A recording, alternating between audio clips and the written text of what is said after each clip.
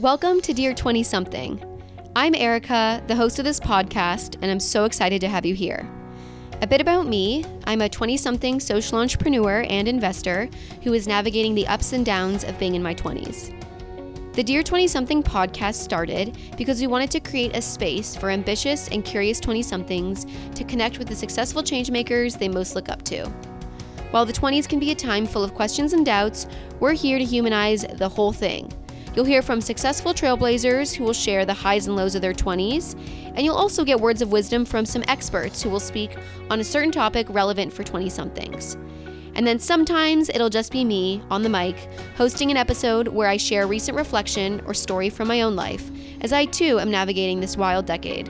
We're so happy to have you here. Let's get started. Today on the show, I am so excited to be chatting with Christina Wallace.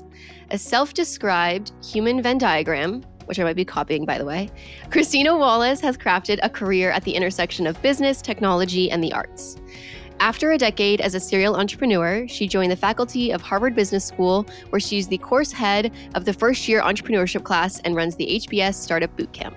Her latest book is The Portfolio Life: How to Future-Proof Your Career, Avoid Burnout, and Build a Life Bigger Than Your Business Card.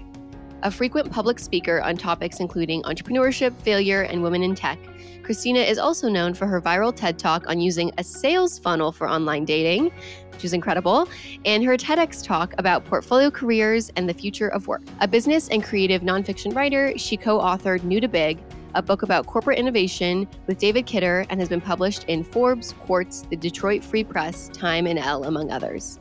An enthusiastic yet mediocre marathoner and erstwhile mezzo-soprano, Christina lives in Cambridge with her husband and 2 kids. I can't wait to chat with her and share her story with you now on Dear 20-something. Please welcome Christina Wallace.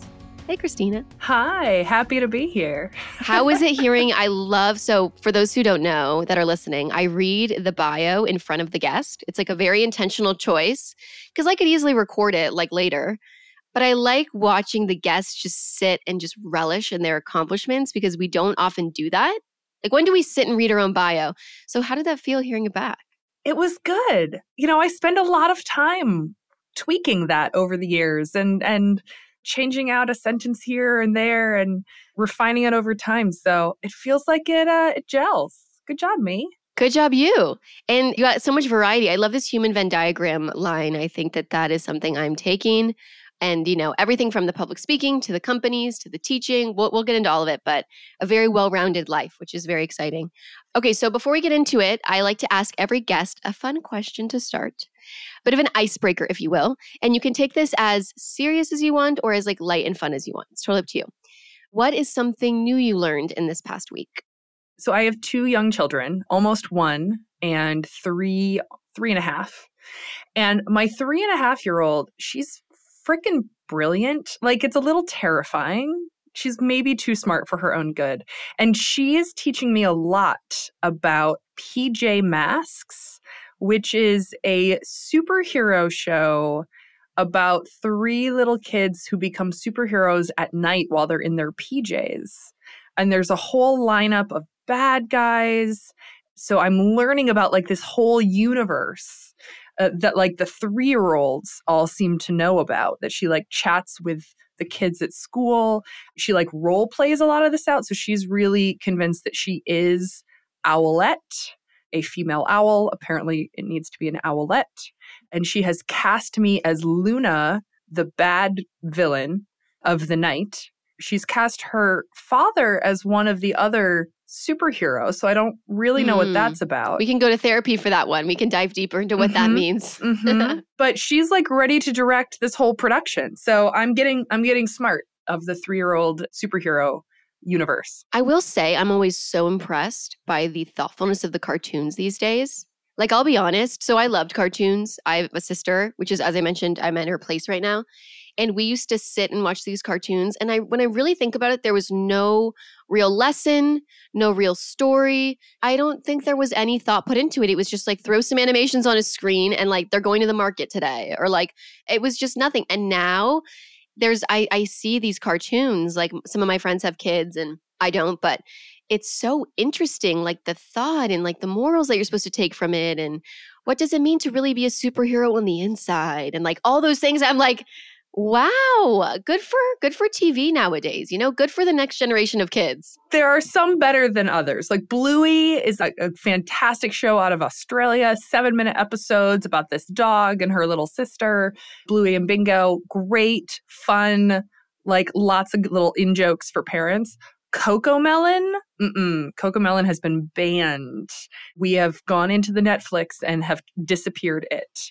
It is these terrible sing-songy, it's almost like really bad recitative from opera. Like there's no melody, there's no rhymes. It's terrible. It's terrible. But kids freaking love it. And so we've had to disappear it. Good choice. Good choice. I think it's a whole range of things. I think you have to, as a parent, be like, there's a range of what you're willing to tolerate hearing over and over in the background, right? Because that's what ends up happening. These songs get stuck in your head. These characters, you learn about their universe. So yeah, just being like, listen, if I don't like this show enough, it's off. It's done. You got to like 50% think it's good enough. Yeah. It's gone. Yeah. Yep. Well, thank you for teaching me. I will one day be a Rolodex of kids shows. Not quite yet. But I feel like, a good blog post or good post for you is like, what are the kids shows to watch and not to watch? I feel like you're full of knowledge. The way you're thinking about it feels spot on to me. So yeah, I feel like I could do that. Like when people leave New York and they move anywhere else and they're kind of like, okay, let me explain to you like the West Village of Chicago and like the Upper East Side of like Des Moines. I feel like I could do this for those of us who had our own lives and personalities and now have children and have to live in the world of kid shows. I can be like, let me explain to you what like the Friends of kid TV is. Yes. This is the Glee. It's like the Cocomelon is the Glee. And like, you just got to shut it off. You can't. Yeah, that's so funny. I love that. Well, thank you for answering. I'm excited to learn more about you and how your opinions came to be and how you see the world. Maybe we can start with like childhood. Just go right into it. The show is a lot about how people grew up and worked in their 20s. A lot of our listeners are between like 18 and 35. And so they're just kind of right in it, in the like, oh, we're figuring everything out. And so obviously, as you know, a lot of this stuff is determined by childhood. So would you mind telling me like, where'd you grow up? What'd you want to be? Sort of the quick background on Christina. So I grew up in Lansing, Michigan, in kind of a working class family. My mom was a secretary. My grandpa built cars on the assembly line, and my grandma was a stay-at-home grandma. And I have an older sister, Stephanie, and we were the Wallace sisters. We were sort of like this duo. I loved it. She hated it. Obviously, I'm the younger sister. And we spent our childhood really in two things. We were immersed in classical piano from a very early age. We both started at like 4 or 5 years old, and we were both kind of math geniuses. And I use that term slightly pejoratively. Like we were in a tiny school. So we were good in like a class of 18 students. But we really kind of excelled in both of those worlds and spent our entire childhood really kind of in those two pursuits. We weren't into sports. We weren't that popular. we mostly played piano and did math. And it was never really proposed as like one or the other of them had to be my focus. Like I could and wanted to kind of live in both worlds simultaneously. I ended up going off to boarding school for the arts my last 2 years of high school at Interlochen Arts Academy, and was captain of the math team while I was, playing piano, and picked up cello and sang in choirs and sort of did the whole classical music thing. But I kept being asked like, okay, at some point, like, what are you going to be when you grow up? And I was like, all the things. Like literally, I think my answer in the 4th grade was like, I'm going to be a professor, an astronaut, an author, and president, all at the same time. Like the all at the same time was crucial. I wanted to do a little bit of a lot of things, and I didn't see that as a problem.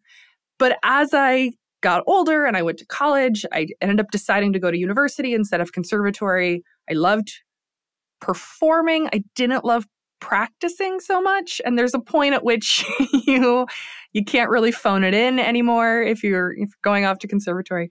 So I went to college instead and double majored and triple minored and sort of did all the things, continued all the way through college. And, I wanted my money's worth. I went to Emory University. You pay a flat tuition. You take 12 credits, you take 22 credits. It doesn't matter. It's same price. And I was like, I'm paying for college. I'm getting my money's worth. So I like maxed out as much as I could every semester. And I learned a lot. And still sort of refused the idea that I had to pick one thing to focus. And that worked all the way to the point of graduation. And then I had to get a job. and I was like, oh, okay. So I've been doing, a handful of things. As an undergrad, I'd been working as a stage manager for the theater department. I'd been singing as a professional chorister in a big church in Atlanta. And I had been working in a physics lab doing some research, like made money doing all these things. But I was like, okay, what do I do? And I, at that point, decided that I was going to apply to PhD programs in math, and I was going to apply to jobs in the arts in New York City. And I would just sort of let the universe tell me which thing I should do rather than making the decision myself. Wait, please tell me you've seen Gilmore Girls. I have. And Liza does this yes. with med school and law school. She's like, I can do both. I'll see where I get in. So I got into a handful of PhD programs and I went to go visit. Her name was Paris. And I remember. Wait, was her name Paris? Yes. Her name is Liza's the actress. Paris Geller. Paris Geller is the name. Okay. But her name in real life is Liza. Okay. Keep going. Sorry. Yes. Had to clarify. Love that show. So I went and visited this one particular PhD program, and I went there being like, okay, I got in. I'm probably going to go here. Like, let's be serious and figure out if this is a good fit. And I showed up to tour the place, and this one student, a fellow grad student, he's sort of this tall, skinny mountain man with like head to toe denim. It was a vibe. Okay. It was a vibe. And he just scans me up and down and was like, if you go here, you have to actually do work and not just stand there and look cute. No. And I was like, excuse me, what? Like, yes, I showered and I put on a skirt. It doesn't mean I'm an incompetent mathematician. It was just such a reaction. And then I looked around and I saw there was maybe one female faculty in the entire math department. There were only a handful of female grad students. And I was like, oh, I don't know how I'm feeling about this. And then I go and sit down with the head of the department, who would have been my advisor. And he goes, I have to be honest, we let you in, but I'm looking at your resume. I'm looking at your letters of recommendation. Like, you had a letter of recommendation from a theater professor. We have never had that ever in the history of this math program. And I have to ask, like, if you come here and do a PhD, you're going to have to focus on one esoteric, super narrowly defined problem that like maybe a dozen people in the entire world care about. And you're going to have to focus on that for like 7 years. Can you do that? It's a good wake-up call. And I was like, it's a really good wake-up call. Oh, no, I cannot. You are correct. This is a very bad choice for me. And I was like, great, we're not going to go to grad school. We're going to move to New York and we're going to get a job in the arts. And so I did. Very wild, but so good that you saw it through. I think so often people discount themselves. They don't apply. But you really saw it to its very end where you're like in front of the person that is like going to like open the gates. And yeah, I think just even knowing you now for about 10 minutes, there's something to be said for like people just flourishing in certain environments. And you could have done it, but I can see that you care about people and you care about the real world and you care about, if you're to perform, you care about the impact you'll have on others. There's something about the like PhD in a room. Like I met someone who got a PhD in math and what she said algebraic topology of neural networks. Something like, I think that like that doesn't even just, it's like there's something about a fit too, where it's like, if to be your fullest self, you can go to a place and be like, this isn't me. Like, yes, you can be super cute and you can be super whatever. Like, are you going to flourish? And I think that like this guy that was kind of sitting there probably saw like, oh, wow, she's like larger than life. And like, this maybe isn't, even though she's so good at math and she could do it and you would probably do very well. Is this like the best choice for you? Yeah, the fit is such a key thing that I did not really learn until kind of the end of my 20s. Like, it took a couple of tries on this. And it's not just about, what you can do, exactly what you said. It's like, where are you going to flourish? Where are you going to feel like the best version of yourself? Where you're like, I'm really good at this. And they want what I have to offer. I think that is so crucial. You're like, I can give you all these things. And if you don't want them, if you want this tiny little piece of me, then I'm going to feel like I'm not using 60, 70, 85% of what makes me amazing. And the piece that you do want, like, I might not be the best at that compared to someone else you could have there. So I talk about this in my work as sort of figuring out your strangely shaped puzzle piece. Like, we're all strangely shaped puzzle pieces. And I really embrace that weirdness. I enjoy being a weirdo. But part of this is figuring out kind of what your little curves and angles and nooks and crannies are.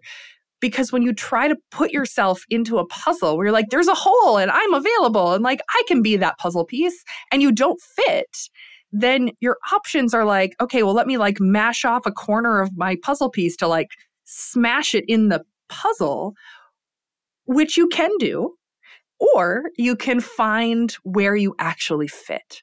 And the more you're aware of exactly the shape of your piece, the faster you're going to recognize when you do fit. This is true in jobs. This is also true in relationships. So that became one of the biggest things when I met my husband. I had a terrible string of bad dates in my 20s, just like dating in New York in your 20s, it's the worst. But I had to learn a lot about the type of person I was and the type of partner that I needed in order to identify what is the right partnership for me and like who's going to be a good fit for my strangely shaped puzzle piece.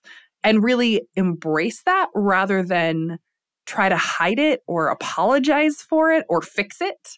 Like, you don't have to fix yourself. You just need to know who you are and what you need, and then look for what wants that. I love that. It's doing the work too, right? Of like being like, who am I? What am I good at? What am I not good at? And also, I have this big thing where like asking trusted, close people in your life also for feedback on like who you are, what do you think I'm missing? And then interviewing back the other person, which I think is another crucial part of this, right? Like when it comes to partners and it comes to jobs, just because someone likes you doesn't mean you have to like them. Like, and I feel this way so strongly. Oh my gosh, that took me a long time to figure that out. Yeah, but that's the journey. I constantly thought I was auditioning for them, and it didn't even occur to me that like they were also auditioning for me. Yeah, I think that's something that like we really should hammer home. Like, people right now, if you're feeling like, gosh, like I can't get a job, I can't find a partner, I can't whatever, like maybe it's because you just are waiting for the first one to say yes to you, when in reality, you should be thinking about, what do I want and are they good enough for me? Switch it up. Get the confidence. Like, it's like, well, I'm considering you. Okay, you're considering me. Okay, I'm considering you. Wait, I'd love to hear just a quick side note on your partner, your husband. How did you guys meet? What was like that moment when you were like, oh, he's the perfect fit to my puzzle piece? I love hearing those stories. So this is where my TED Talk came from. I had hit 30, 31, and I was like, look, I am really good at the work side of my life, and I am really bad at the relationship side of my life. So I am going to apply my work brain to solve the relationship problem. And I literally took myself on a relationship offsite. I went camping solo in Maine for a week.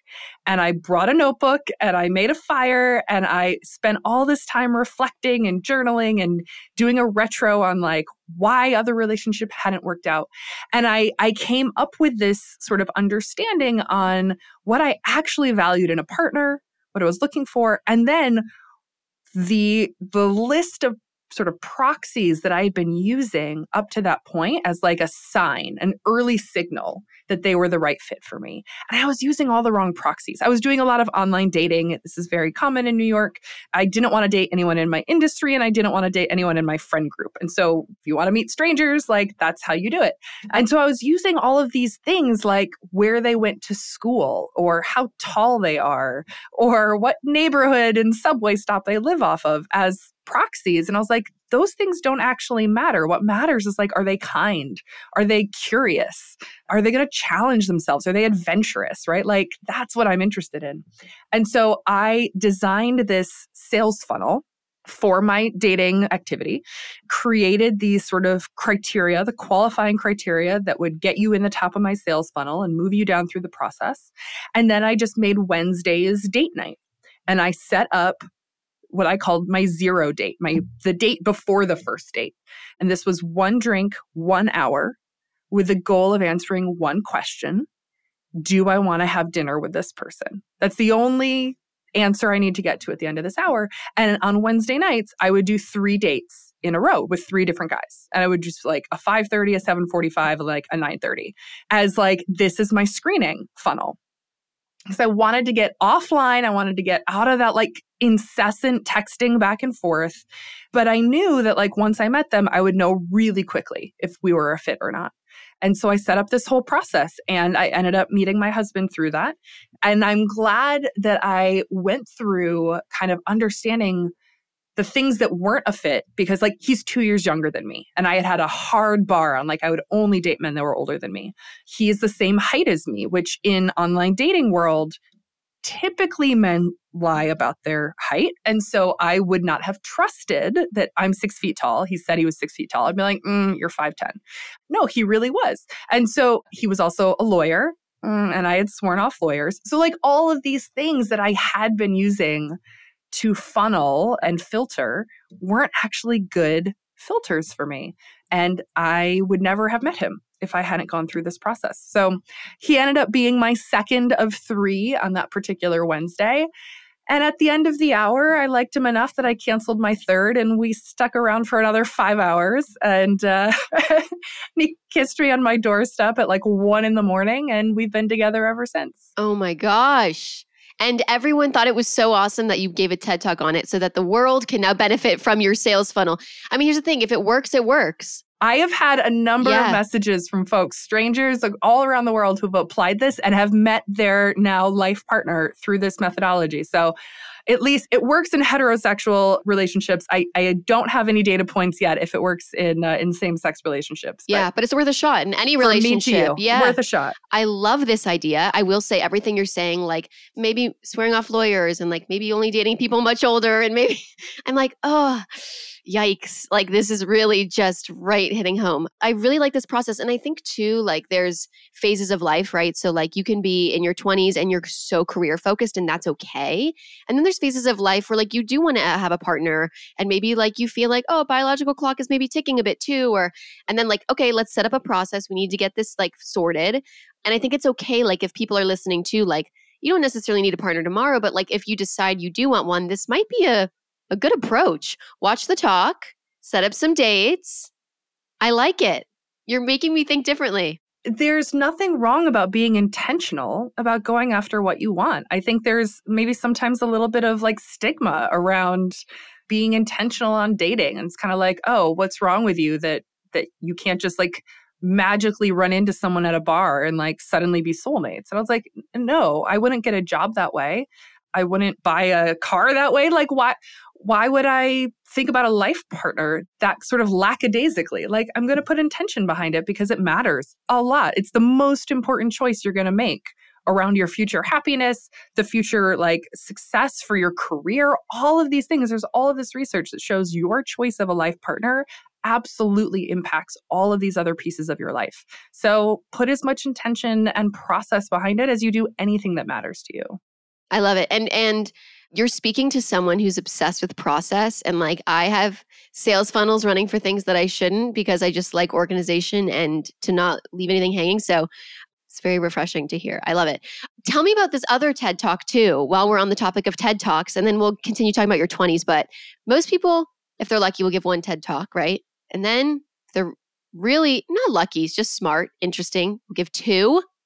So give me the rundown on the second one. And I know that the second one is closely tied to the book that you wrote, which is one of the reasons you're here too. Want to talk about that too?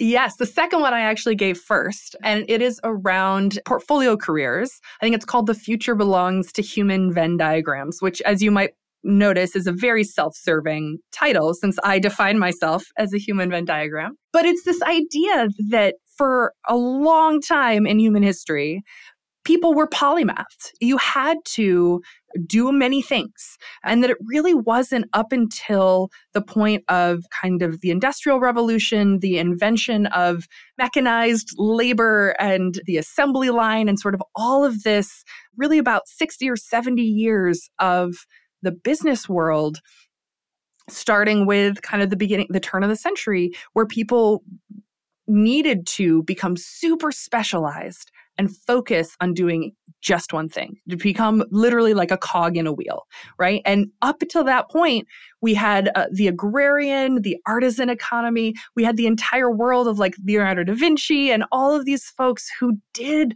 all of these different things. And that was part of having a full, fulfilling life, right? And so this notion that we now have this, this idea that you're going to like pick one thing and 16 or 17, you're going to major in it in college, you're going to get your first job, and then you're going to like follow this ladder up through a career trajectory that you're going to do for your whole life. It's not true anymore.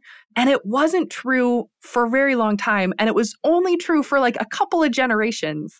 And so it's a model that doesn't work. It's also a model that a lot of us don't want, right? Like it doesn't fit this idea that like who I am at 18 is not going to be who I am at 48. And so the good news, bad news in this world of like constant disruption is you can't follow the path that your parents and your grandparents followed. And also like that's incredibly freeing. You don't have to follow that path. And so instead, it's this idea of how can you uncover the different worlds and networks and skills that you love that make you you, and piece together a portfolio. This is really where the book kind of started from. Piece together a portfolio of paid work, hobbies, growth opportunities, relationships, rest, all of the pieces that make up your life. How do you think about it holistically? And crucially, when and how do you rebalance that portfolio when you need something different? We go through seasons of our lives. Like you're never locked into like, oh, well, I'm down this path now. You're like, great. And the world changed, you changed, let's mix it up. So it's this notion of like, how do you build a model that works for you and that works for the world that we're in? I really like it. What's like the biggest advice for starting this? I mean, I imagine a lot of it's like open the book, go through the exercises, do the thing.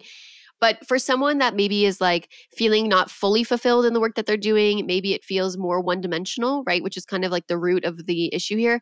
What would you say is like that first step or that piece of advice for them to figure out how they can find something that's a bit more of like a unique blend of their interests? So the nice thing is sometimes that good enough job is exactly what you need. And that maybe what you're missing, you don't need to get from your work. Maybe what you are missing, you can find in other ways. So one of the things that I emphasize in the book is there are lots of different models for how this works. For some folks, this is I have a day job and then I moonlight on the side, whether that's paid or not. Maybe it's just like a really serious hobby that I'm really excited about and I don't want to monetize that. And I like the one-dimensional, super predictable, kind of boring job. Like that's what Einstein had. He was a patent officer in the Swiss patent and he loved it because it was really unchallenging. And that was a great fit while he was imagining all of the physics of the world in his brain. So that might be one piece where you say, okay, what do I get from the work that I'm doing? What does it give me? Well, maybe it gives me stable, predictable hours. That's really valuable in some cases. Maybe it gives me health insurance. Maybe it gives me, enough of a baseline income that covers my needs and gives me the space, emotional and time space to do other things. But maybe what it doesn't give me is a creative community or challenging or an opportunity to like try this other piece of my skills that I'm really interested in. Okay, so how could I bring those into my portfolio? Is there a class that I want to take, a community I want to join, a company I want to start, a hobby I want to get further into and be a little bit more serious about, a little more process driven on? How do I want to bring those elements into my life? And then after you go down that path, there might be a point where you say, okay, I think I'm ready to make this side thing my main thing and step away from the good enough job, right? But it doesn't mean you quit that job on day one and say, okay, I'm going to go start this business. It's like you can rebalance that mix after you've had a chance to explore it, de-risk it, build a little bit more, and say, like, where do I go from here? It could also be as you're developing this skill on the side that you say, oh, there's a role where I could bring this side skill into my day job, whether it's at your existing company or somewhere else. You say, actually, I want to think about this diagonal career jump rather than something a little more linear. And you can make this all together fit in your day job. So there are lots of ways that you can put it together.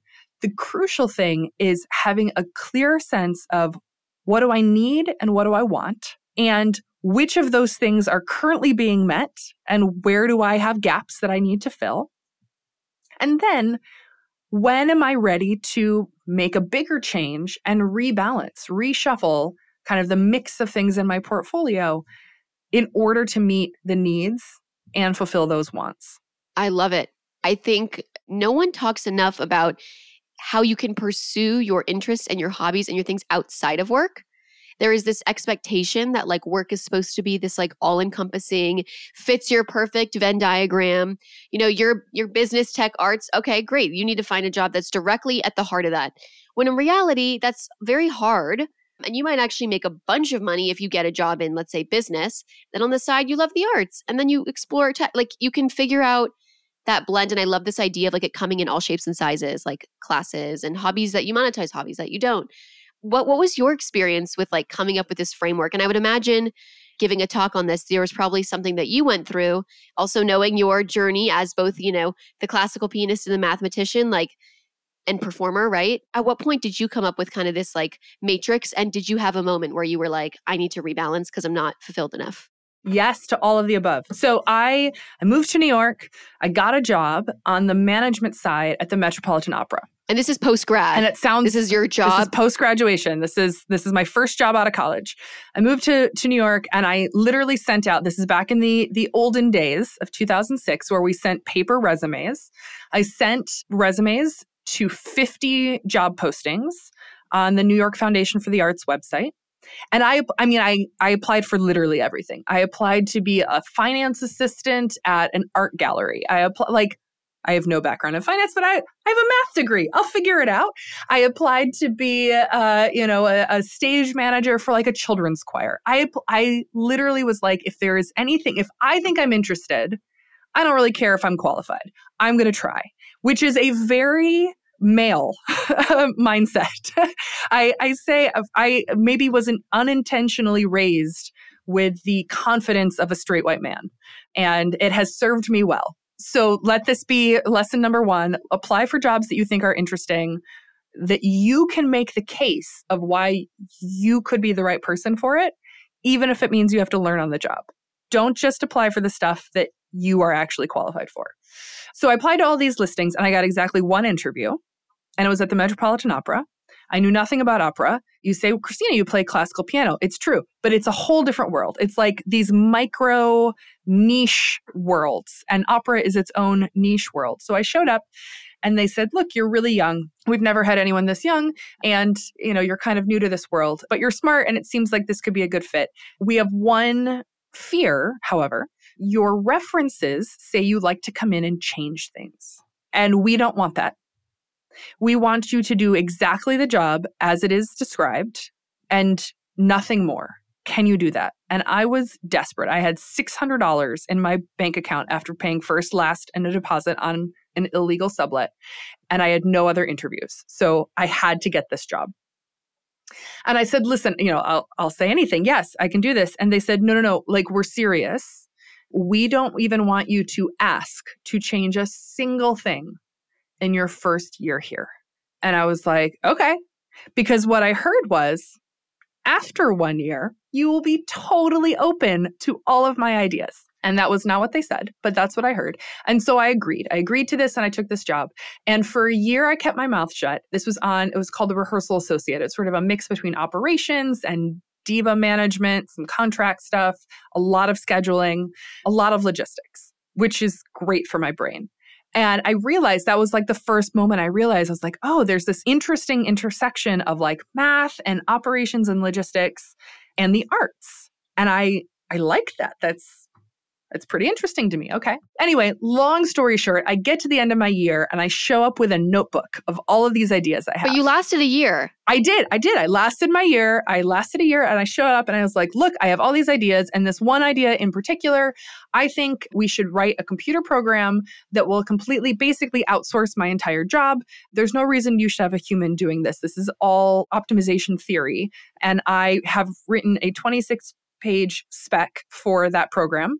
I would like to write that program and then you can find somewhere else to put me in this company after you no longer need me to do this job.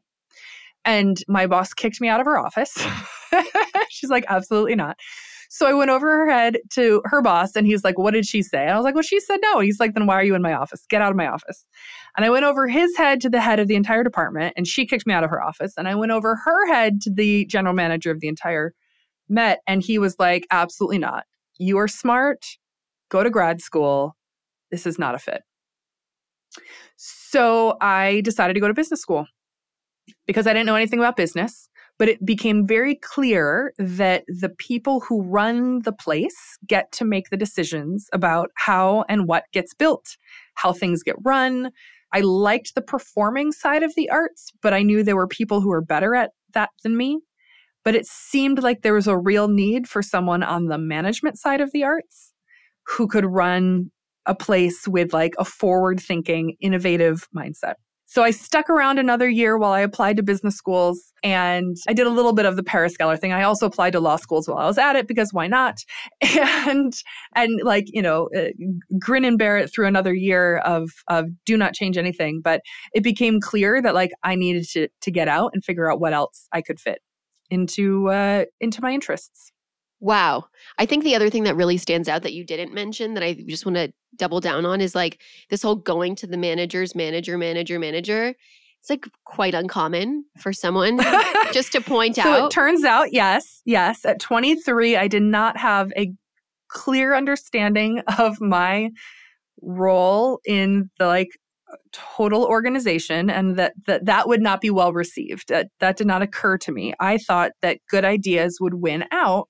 And I just needed to find a champion who would listen to my good idea.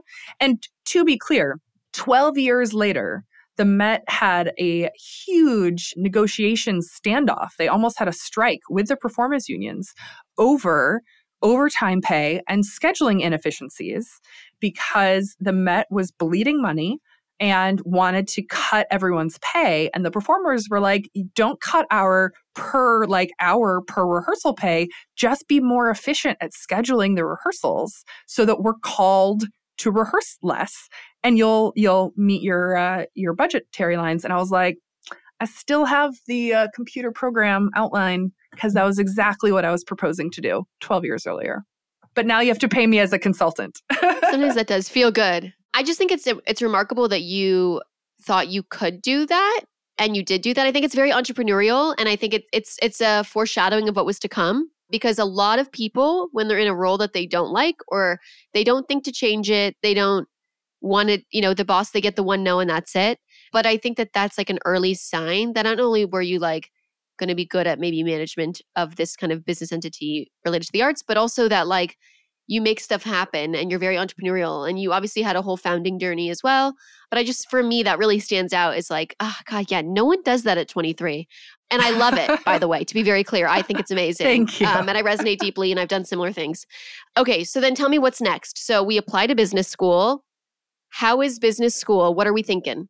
It is eye-opening. So I don't know anything about business. I show up and I say so in my application. I was like, look, I don't know the difference between a stock and a bond because my family has never had either. We have savings accounts and we have credit cards. But I am smart and I will figure it out before I show up to campus.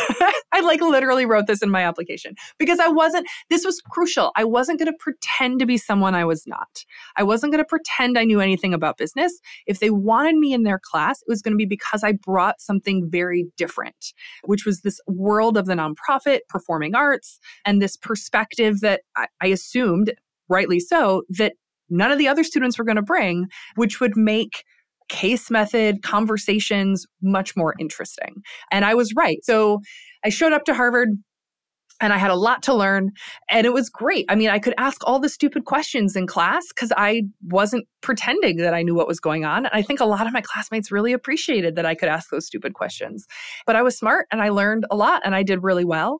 And then I fell into the world of startups because I showed up to business school 3 weeks before Lehman Brothers collapsed. And so my 2 years at Harvard were the 2 years of the financial crisis, and there were suddenly no jobs. And so the career services at Harvard suddenly got really excited about entrepreneurship because then we could all start our own companies and we could all be reported as employed at graduation, which was important for all of the rankings. And so that really became a meaningful sort of pivot in Harvard Business School's history of being much more startup oriented, really attracting that entrepreneurial student and building that community. And that's where I discovered that tech startups had a lot in common with the arts world. This idea that you come up with a new idea, you recruit folks who believe in your vision, and you build something out of nothing with like $7 and some duct tape, and you see if anyone likes it. You see if they laugh at the joke. You see if they click on the button. And then you iterate and you keep fixing it until it clicks. And I was like, oh, this is really fun. And it has a sustainable business model instead of begging rich people for donations all the time. Maybe I should go into startups. Now, I did not recognize that raising venture capital is actually still begging rich people for money. So it's not all that different, even from that perspective. But it felt like a brave new world. And so that's how I ended up in the startup world. Oh my gosh, I love that. That's so funny you say that. I currently work in venture capital, so I know very well. I know very well what that's like on both sides. Okay, so you got excited about the startup world, and then you have your own founder journey, as you say in your bio, serial entrepreneur. So tell me, what were the ideas that were like under your skin that you were excited about? Or was it just, I know I want to start something and I want to be employed by the time I leave, and I need to start something, anything? So my first startup was to solve a problem that I faced myself, and I founded it with one of my classmates who also struggled with this. And this was to find work clothes that weren't hideous and that actually fit us. So as I said, I'm 6 feet tall. My co-founder had really long legs. She was like 5'10", 5'9".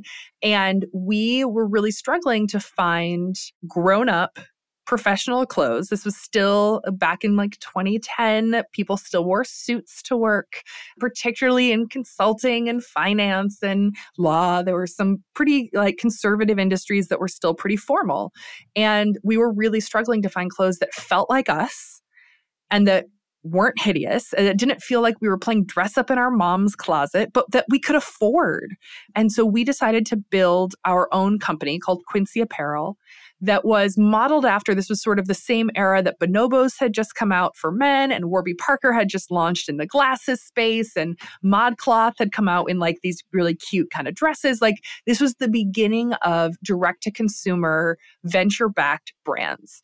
And this was also in the era where as long as you had a website, you could call yourself a tech company and you could raise tech venture capital, even though we were a fashion brand with like a website. This is not a tech company. So long story short, we raised VC money from the wrong investors. We didn't get enough runway. We didn't raise enough to actually get far enough to build out what we said we wanted to build, and we just ran out of capital like halfway through getting, the traction that we needed. And it was devastating. Like we had product, we had customers. They loved our clothes. I still have our clothes. I still wear them. They're amazing. But we failed. We had to shut down. And it was this moment where I realized I had never failed in anything in my entire life, like ever. And it was so opposite my internal narrative. Like I succeed at things. I don't know how to fail. That I went home and I poured myself into bed and I stayed there for like 3 weeks. I watched all 7 seasons of The West Wing and I talked to no one. And I was like, I don't know who I am or what I should do or where I fit. Like, also I'm broke. I'm broke beyond broke. I had spent every dollar I had building this company and I had put my loans on forbearance. So actually, my interest was accruing and I owed more money than I did at the moment that I graduated. And I was really, really lost. And to your point of go ask people who you are, I did that. I went out, I emailed everyone I knew and said, I need you to get coffee with me. Also, you have to pay for the coffee because I'm broke. And I need your help figuring out who I am and what I should do next. And I did 70 coffee chats in 30 days, which is a lot of coffee. And I asked them 3 questions. When have you seen me happiest? What do you come to me for? Like, what's that moment you're like, oh, I should see what Christina thinks about this? And where do I stand out against my peers? Like, where do I peek at things? And I needed that sort of outside perspective because I didn't know who I was. And after all those conversations, I was hearing a lot of the same things from people who had known me 10 years, from people who had known me for 6 months. I was feeling this really consistent feedback that I was like, you tell great stories, you help other people find their story, and you like to build things from the ground up. Like 0 to 1 is your sweet spot. Like some people are great at 10 to 100. You are great at 0 to 1. And I'm happiest when I'm in control of my calendar. I will work really hard, but I want to do it on my terms. I want that autonomy and that flexibility. And so it helped me sort of get back on my feet. I found a job. I joined a startup that was based in Boston, wanted to open a New York campus, a New York office. I opened their New York office and then helped them launch Berlin, London, and Chicago.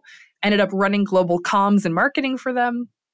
Then I was like, okay, I'm ready to build something of my own again. Stepped away, built something for girls in computer science next, raised $7.5 million for that. That was super fun, got it up and running and was like, great, hand it off to someone to keep running. I want to go back to the beginning and start something again. So really understanding where I fit in that process. I'm the 0 to 1, maybe 0 to 10, but I'm not the 10 to 100. And that my sort of specialty is in kind of the marketing, communications, storytelling piece of this, help me get a real understanding of like, I can do a lot of things and I have, but there's a specific spot where I am amazing. And there's a whole bunch of worlds where I'm like, just okay. That really resonates, everything you're saying. I think we've all had those 3 weeks where we question everything and binge watch a show. But I think what defines those who succeed and those who don't are the ones who say, okay, I'm not just going to maybe take slow steps and figure it out. You were like 70 chats in 30 days. I'm done feeling sorry for myself. Let's go. And I think that hustle is really like evident in a lot of what you've done. And that is why you've been successful. You can't raise also $7.5 million of venture dollars and not get like, 100 no's for every yes. So I just respect the hustle. I think like that's something that acknowledging that you fail, acknowledging that you have those 3 weeks, acknowledging all that, but like not letting that define you and still then kind of bouncing back and finding your place. I appreciate you sharing your story. Well, I want to be mindful of time. So I have one more question before we wrap. You've obviously shared so many gems with us today, but we do like to end every show with just like the one headline piece of advice that you have for all 20 somethings. These are entrepreneurs, these are artists, these are wannabe doctors, wannabe lawyers, have no idea, but like know they want to contribute productively to society. What is that one piece of advice you want them to take? You have to figure out how to tell your story. Don't make other people connect your dots. So part of where I came up with this phrase, human Venn diagram, was because I was really struggling to explain, I do all these different things. I connect all these different ideas, these different people. And on the surface, if you look at my resume or my LinkedIn, like you might think I'm a dilettante or I'm kind of flaky. And I was like, that's not it. And I was getting frustrated that no one else could see. And I realized it's because I hadn't done the work to explain who I was and what I brought to the table. I wanted them to do the work to understand me instead of me doing the work. And so I really put effort into how can I tell my story and help you understand why I'm awesome and what I can do for you. And it became so much easier for other people to say yes to what I had to offer. So it doesn't matter who you are right now. If that's going to be who you are 10 years from now, who cares? But you have to put the work into connecting the dots of your story and figuring out how to explain who you are, what you care about, how do you introduce yourself, whatever that is. You are in charge of your narrative. And if other people can't see you, it means you haven't figured out how to tell that story just yet. So that's your work. I love that. I think this shows up in the 1 minute tell me about yourself. This shows up in the bio I read about you at the beginning. This shows up in all those ways, and spending the time really reflecting and getting clear on what your through lines are. I love that. And that is actually true. I think it's like people just haven't connected the dots yet, and that's why it's confusing, and that's why you don't know.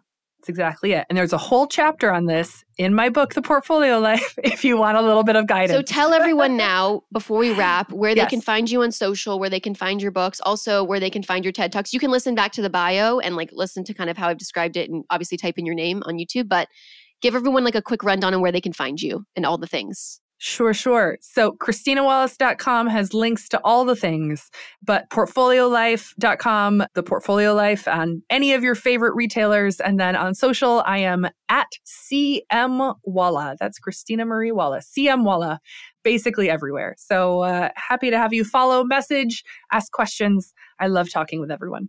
I love it. And just to clarify too, Christina is CHRIS, because, Christina can be a few. We can just do CR, we can do KR, we can do, it changes. That's true. Amazing. Well, Christina, thank you for coming. It was so great to chat. I really appreciate it. Thank you for having me, Erica. Thank you so much for listening to this episode of Dear 20-something. If you enjoyed it, you can give us a follow over at Dear 20-something on Instagram, or subscribe here or anywhere you get podcasts.